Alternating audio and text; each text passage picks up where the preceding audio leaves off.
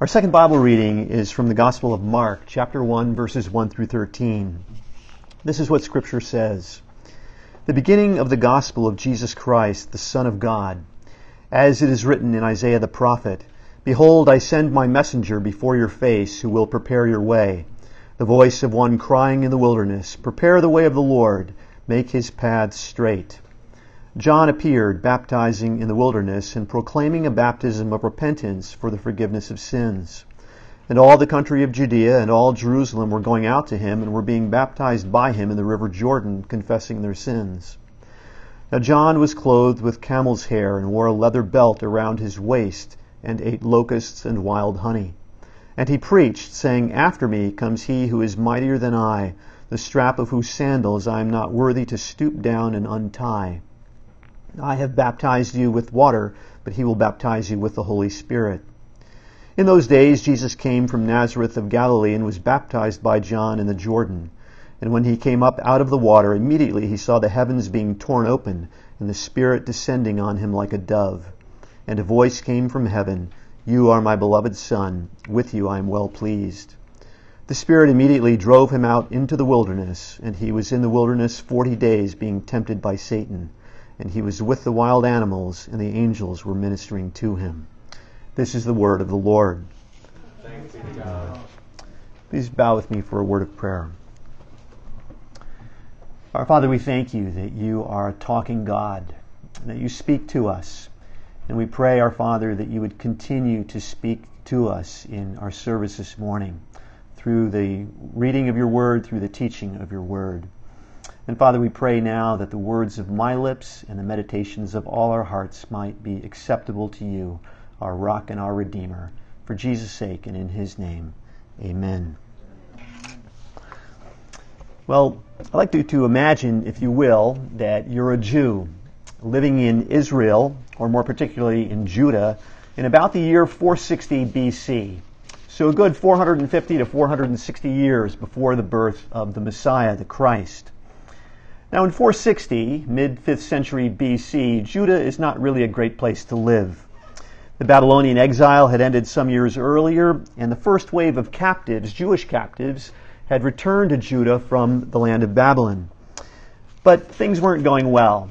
They tried to start the rebuilding of the temple, but they just couldn't get it done. They were intimidated. They had other priorities.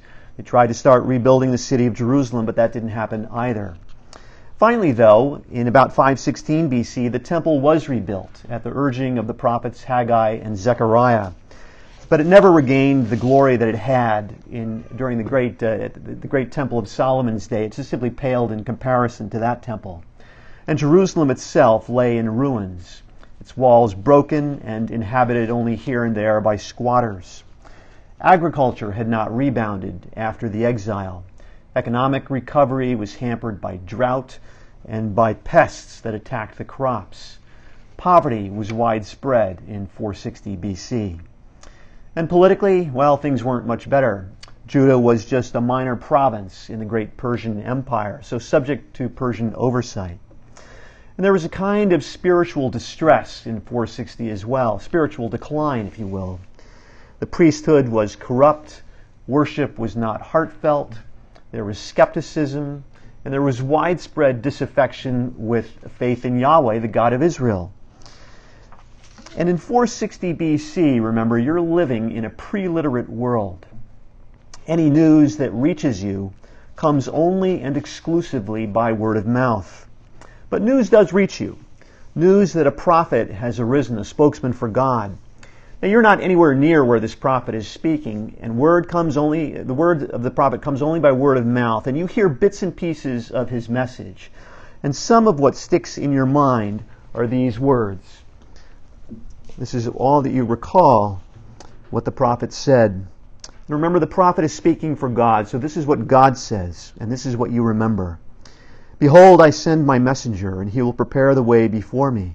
And the Lord whom you seek will suddenly come to his temple, and the messenger of the covenant in whom you delight, behold, he is coming, says the Lord of hosts. But who can endure the day of his coming, and who can stand when he appears? I will draw near to you for judgment. I will be a swift witness against the sorcerers, against the adulterers, against those who swear falsely, against those who oppress the hired worker in his wages, the widow and the fatherless, against those who thrust aside the sojourner and do not fear me, says the Lord. Behold, the day is coming, burning like an oven, when all the arrogant and all evildoers will be stubble. The day that is coming shall set them ablaze, says the Lord of hosts. And behold, I will send you Elijah the prophet before the great and awesome day of the Lord comes. And he will turn the hearts of fathers to their children and the hearts of children to their fathers, lest I come and strike the land with a decree of utter destruction. Those are the words you hear. And those words create in you and in your family members and close friends, people in your community, a mixture of hope and fear, anxious expectation, anticipation. The prophet's name is Malachi. And after he prophesied, the people hoped and prayed and waited for this Elijah figure to come. The years went by, messianic fervor intensified, and then suddenly, like a cannon blast, Mark's gospel opens. The beginning of the gospel of Jesus Christ, the Son of God, as it is written in Isaiah the prophet, Behold, I send my messenger before your face, who will prepare your way, the voice of one crying in the wilderness, Prepare the way of the Lord, make his paths straight. The beginning of the good news, the gospel, is news of Jesus the Messiah, the spreading of a message about him. News, again, that would have been passed on by word of mouth in a largely pre-literate world. Now, friends, this first verse signals to us that what follows, however full of suffering and sorrow, is not bad news or tragedy, but good news. Good news about Jesus. The gospel for Mark lies in the story to come, its words and events. This first verse also reminds us something very important, and that is that what we proclaim to the world is not an idea, it's not a doctrine, it's not a set of rules, it's not even a moral way of life. No, what we proclaim to the world is Jesus, a man who came from heaven to set all things right, to fix that which is broken, to forgive sin, and to open the way to eternal life for all who believe. What we proclaim to the world is Jesus, and the gospel is the story of that one life that explains the stories of us all. Now let's look at the text a little more closely, and we can divide it up in the following way. Verses 1 through 8 focus on preparation for the coming of Jesus, while verses 9 through 13 focus on the preparation of Jesus himself. In other words, the people had to be prepared for his coming, and he had to be prepared for the work that God had called him to. And so we'll look first at preparation for the coming of Jesus. Now you can see from these first 3 verses of the gospel that Mark locates the beginning of the good news of Jesus the Messiah in the prophecy of Isaiah hundreds of years earlier. So although Jesus' coming is a new thing, it was not unanticipated, it was not without advance warning, it was not an afterthought on God's part. It was something for which God had planned and prepared during the long years of the Old Testament. Now the quote from Isaiah is not all from Isaiah, it's actually a composite quotation. This was really picked up in the reading that JP did. It's a composite quotation. It's drawn from Exodus 23:20, Malachi chapter 3 and verse 1, and yes, Isaiah chapter 40 and verse 3. But all texts that in early Judaism were associated with an Elijah figure who was to come to prepare the way for the age of salvation. Now the words from Exodus, I am sending my messenger ahead of you, are addressed to Israel in the wilderness, while the rest of the quotation refers to one who announces the coming of God himself in salvation and judgment. And according to Isaiah, the wilderness is the place where the way is to be prepared for the coming of God. As in the Exodus, the wilderness is the place where God would once again act to deliver his people. And John the Baptizer appeared in the wilderness, Mark clearly identifying John as the messenger, the voice of one crying out, this Elijah-like figure. And lest we be in any doubt, Mark makes it perfectly clear in verse 6. Now John was clothed with camel's hair and wore a leather belt around his waist and ate locusts and wild honey. The details of John's dress and diet mark him out as a man of the wilderness. And the garment of camel's hair, well, that's an indication that he was a prophet, something we know actually from the book of Zechariah, chapter 13 and verse 4. And the reference to the leather belt, that's an almost exact echo of the description of Elijah in 2 Kings 1:8, suggesting again that John the Baptist is Elijah the prophet, sent to call Israel to repent before what Scripture calls the great and terrible day of the Lord.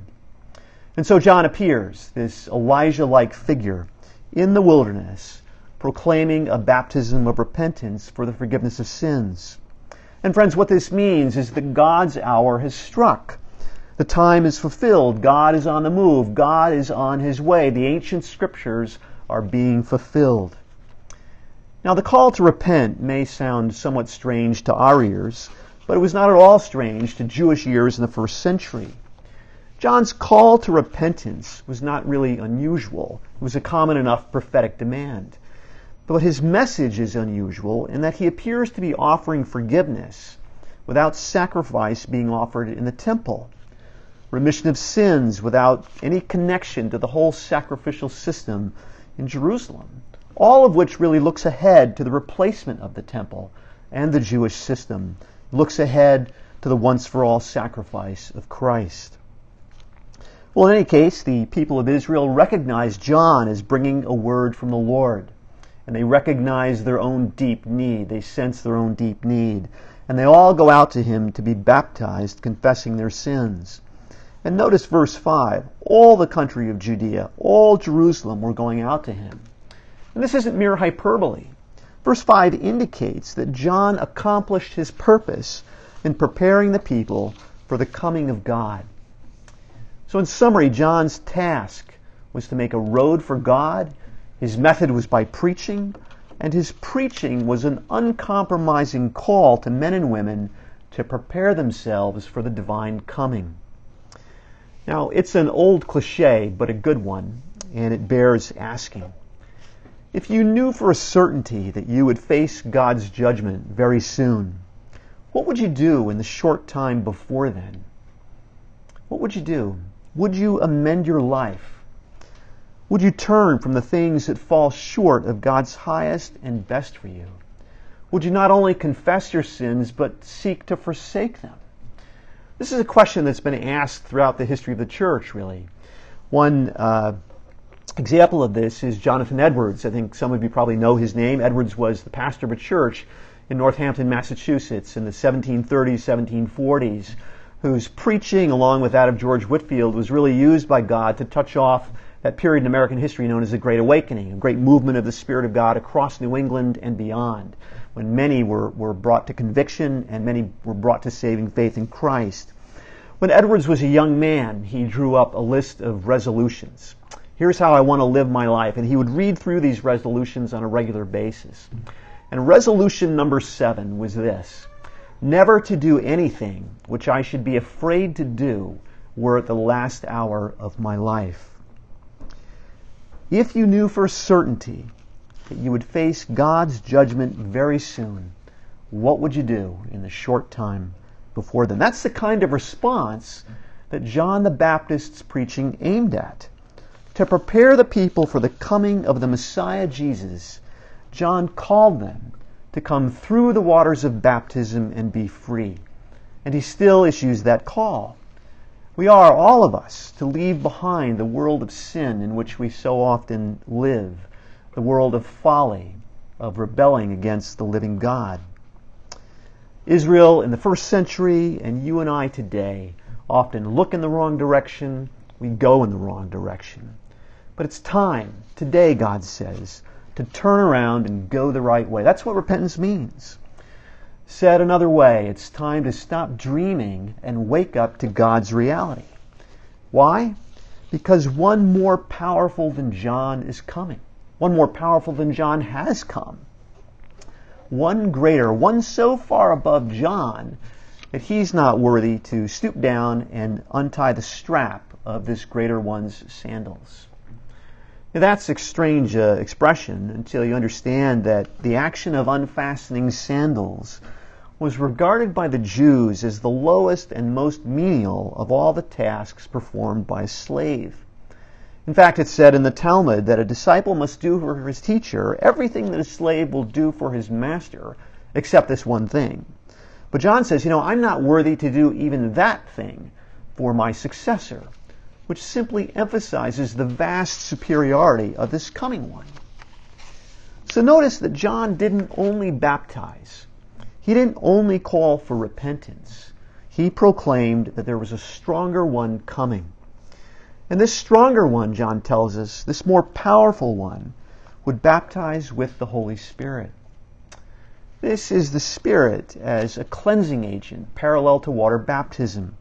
The Spirit is the agent of ultimate cleansing from sin, a baptism with the power of God.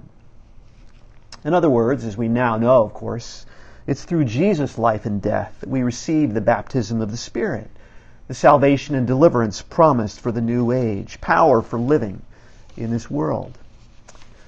Now let's take a step back for a moment. All of the things we've talked about so far, I think, imply three things. Okay, three things. Remember what John the Baptist is doing. He's announcing the coming of God, the coming of God. That's what was expected in those verses from Malachi and Isaiah and Exodus. He's announcing the coming near of God's rule in the person of His Son. And that tells us that the coming near of God's dominion, God's rule, has to be announced. That was true then, and it's true today. Why does it have to be announced? Well, it has to be announced because its appearance in the person and work of Jesus the Messiah is simply not evident to everyone. The coming near of God's rule has to be announced. Now, I'm sure you know that each of the four Gospels contains a commission by Jesus to His followers to make more followers, to proclaim His name, to bear witness to Him in the resurrection. And that's what the book of Acts is largely about, the expansion of the church, and largely by word of mouth. And yes, we're speaking about the task of evangelism, of telling the good news to others. Theologian Wayne Grudem has said that the evangelistic work of declaring the gospel is the primary ministry that the church has toward the world. And friends, now is the time to speak to our generation, to bear witness to Jesus and the resurrection, to declare the coming near of God's dominion. God's rule in the person of Christ has to be announced. John the Baptist was the first one to announce it, but that duty to announce continues on into our day. Now, I know that evangelism sometimes creates fear in people. We're afraid of how people might react to us when we do that. But I think something from Scripture itself helps us. In 1 Corinthians, the Apostle Paul tells us that Christ crucified, that message, is a stumbling block to Jews and folly to Gentiles. But God made it that way. God made it that way. He knows it's a stumbling block to Jews and folly to Gentiles, so we shouldn't be surprised by the kind of reception we sometimes get. But the gospel, Paul tells us also in Romans, is the power of God for salvation to everyone who believes. There may be people who stumble about it, we get ridiculed about it, but there are people who will believe because the gospel is the power of God. I'll be forever grateful to a young man who approached me on a college campus. I didn't know this guy from a hole in the wall, and he approached me, asked me some questions, asked me if I had time to talk, and I said, well, okay, sure. I didn't want to disappoint him. And he shared the gospel with me. Now, I'd never heard it before, not really, and it was all new. And there was some follow-up after that, and about 9 months later, I gave my life to Christ. This kind of thing still goes on. You know, sometimes in New York City and other cities in the United States, particularly in the summer, the Ministry of Jews for Jesus kind of blankets the city, right? They hand out these very creative little leaflets, kind of gospel tracts almost. And I think the reason they do that is because the founder of Jews for Jesus, Moshe Rosen, was reached on a street corner for Christ by somebody who was doing that very thing many years ago. Now that's a method of evangelism. Go and tell them. But there's another method also we see in the New Testament in 1 Peter. And that is that by living such distinctively Christian lives, unbelievers will be forced almost to ask questions of us. What's the reason you're like this? What's the reason for the hope you have? And we have yet another opportunity to speak a word for Christ. Now, I'm not a pastor. I've never been a pastor. I spent years in the city practicing law, and then I was worked at Prudential Financial until I retired recently. And I know that the office is not always a great platform for doing evangelism, but there are things that can be done in an office as well. And I've done them all. And it's not necessarily you can walk people through the 4 spiritual laws or something like that, but there's just an opportunity to be your real self. They always talk about bring your real self to the office. I know what they mean by that, but my real self is as a follower of Christ. And people will ask me how my weekend was or something. And I'll tell them about my weekend. I'll tell them about what happened on Sunday. People talk to me about all kinds of things at the office. And I have an opportunity, I think we all do, to say something.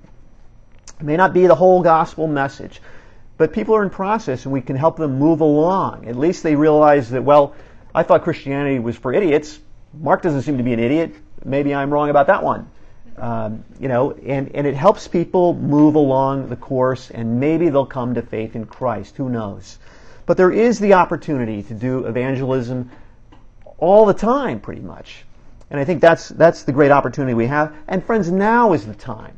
Not next year, not some year, some other time. Now is the time to bear witness to Jesus and the gospel. Now is the time to speak to our generation. So that's, I think, the first implication of what we've said so far.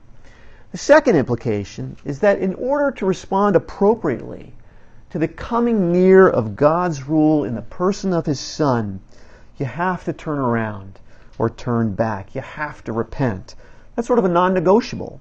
That was the call of John the Baptist. It was also the early preaching of Jesus.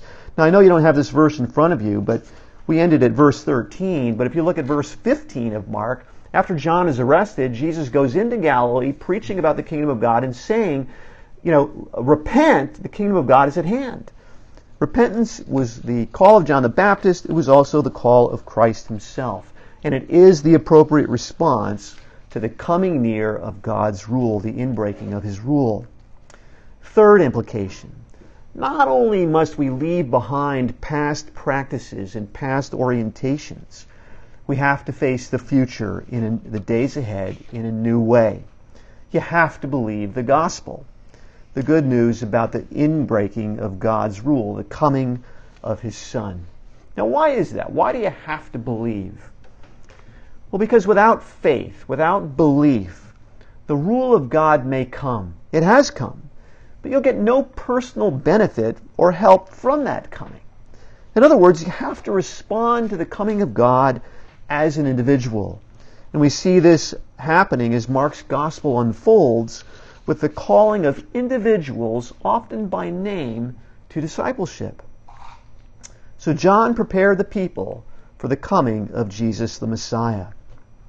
And now let's look at verses 9 through 13, the preparation of Jesus Himself. Just look at 9 through 11 right now. In those days, Jesus came from Nazareth of Galilee and was baptized by John in the Jordan. And when He came up out of the water, immediately He saw the heavens being torn open and the Spirit descending on Him like a dove. And a voice came from heaven, "You are my beloved Son. With you I am well pleased."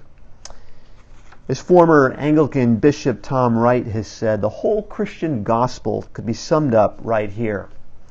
He writes, "When the living God looks at us, at every baptized and believing Christian, He says to us what He said to Jesus on that day. He sees us not as we are in ourselves, but as we are in Jesus Christ. God sees you not as you are in yourself, but as you are in Jesus Christ." Now, it sometimes seems impossible, especially if you've never had this kind of support from your earthly parents. But it's true. God looks at you, a baptized and believing Christian, and says, "You are my beloved child." Now, this is true for one very simple but very profound reason.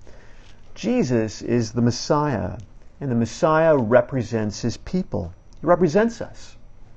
So in some sense, then, what's true of Him is true of us. And what God says to Jesus, He says to us. And friends, we all need to hear these words of love and acceptance as addressed to us. And let those words change us and mold us to be the people God wishes us to be. Now we're told in verse 1 that Jesus is the Christ, the Messiah, which simply means the anointed one. And verses 9 through 11 tell how Jesus was anointed with the Holy Spirit, marked out in a unique way as God's Son. But notice verse 10. When he came up out of the water, immediately he saw the heavens being torn open, and the Spirit descending on him like a dove. Seeing the heavens opening, or being torn open, and the Spirit descending, is what Jesus alone saw. As someone once said, it's almost as if an invisible curtain had been pulled back, and Jesus was standing in the presence of a different reality altogether. And friends, this is a reminder to us that the unseen world is real. The unseen world is real. Now there's a great illustration of this in the Old Testament book of 2 Kings. In 2 Kings chapter 6, we're told that the king of Syria was making war on Israel. But the king of Israel was warned by Elisha, the prophet, of the Syrians' plans, and so escaped attack more than once. Well, the king of Syria was troubled by this. He thinks men in his own army are traitors or giving his plans away. But he's told, no, king, it's not that. It's Elisha the prophet who knows your plans. And so the king wants to find and seize Elisha, and he learns where he is. Elisha is in the city of Dothan. And the king of Syria sent horses and chariots and a great army and surrounded the city at night. When Elisha's servant rose early in the morning and went out, he saw the Syrian army all around the city. And he said to Elisha, he says, "Alas, my master, what shall we do?" And Elisha said to him, "Do not be afraid, for those who are with us are more than those who are with them." Well, what's he talking about? The servant doesn't see anybody but the Syrian army. Those who are with us are more than those who are with them. And then the scripture says, Then Elisha prayed and said, "O Lord, please open his eyes that he may see." So the Lord opened the eyes of the young man, and he saw, and behold, the mountain was full of horses and chariots of fire all around Elisha. The army of the Lord of hosts surrounded Elisha and his servant, protecting them from the Syrians. The unseen world is real. Now the psalmist also acknowledges and shows an awareness of the unseen world. Now think about this, when he encourages the angels in Psalm 148, praise him all his angels, praise him all his host. The unseen world is real. And a good deal of Christian faith is a matter of learning to live by this different reality even when we can't see it. Sometimes the curtain is drawn back and we see or hear what's really going on. But most of the time, we walk by faith, not by sight. But make no mistake, the unseen world is real. And so Jesus is baptized, he is anointed, he is empowered by the Spirit, he hears the words of divine approval, and then what? Look at verse 12. The Spirit immediately drove him out into the wilderness. He's driven out into the wilderness by the Spirit, driven to a place and a time, an extended time of testing. Notice the text again. It's the Spirit who casts Jesus into the wilderness, where he is endangered by wild animals and by a powerful adversary. Friends, Jesus was and is truly human, not immune to real temptations. In the wilderness, he is endangered. Wild animals that often have an association with the demonic, and a powerful adversary. But notice something else. The angels are there too. And here I think it's important to remember that times of trial involve both danger and assistance. There are wild animals in the wilderness, yes, but there are also angels. We have a powerful adversary, yes, but there are also angels. And friends, in the hour of need, in times of testing and great difficulty, God does not abandon us, but provides us with extra help, extra sustenance, extra strength, so that we can endure, so that we can persevere. It's possible that God may put each one of us to the test this year, but we can be assured that He will provide us with the resources we need to persevere. At this point, then, Jesus is now ready to embark upon His public ministry as it unfolds in the remainder of this gospel. He has been baptized. He has heard the words of divine approval. He's been empowered by the Spirit, anointed by the Spirit. He's faced great temptation. He's now ready to begin His public ministry. And friends, as you go forward during the remainder of this year to fulfill your calling, your vocation, whatever it is, you can be assured of several things. First, God's love for you. Second, His watchful care over you. And third, His provision for you every step of the way. Let's pray. Our Father, we do pray that You'd help us to continue to think through what this passage means. And Father, we pray that You would help us to be faithful in our own calling, to speak a word for Christ as we have opportunity, to bear witness to Him. Lord, we pray that Your will would be accomplished in our lives. We pray that Your will would be accomplished in this church. For Jesus' sake and in His name, amen.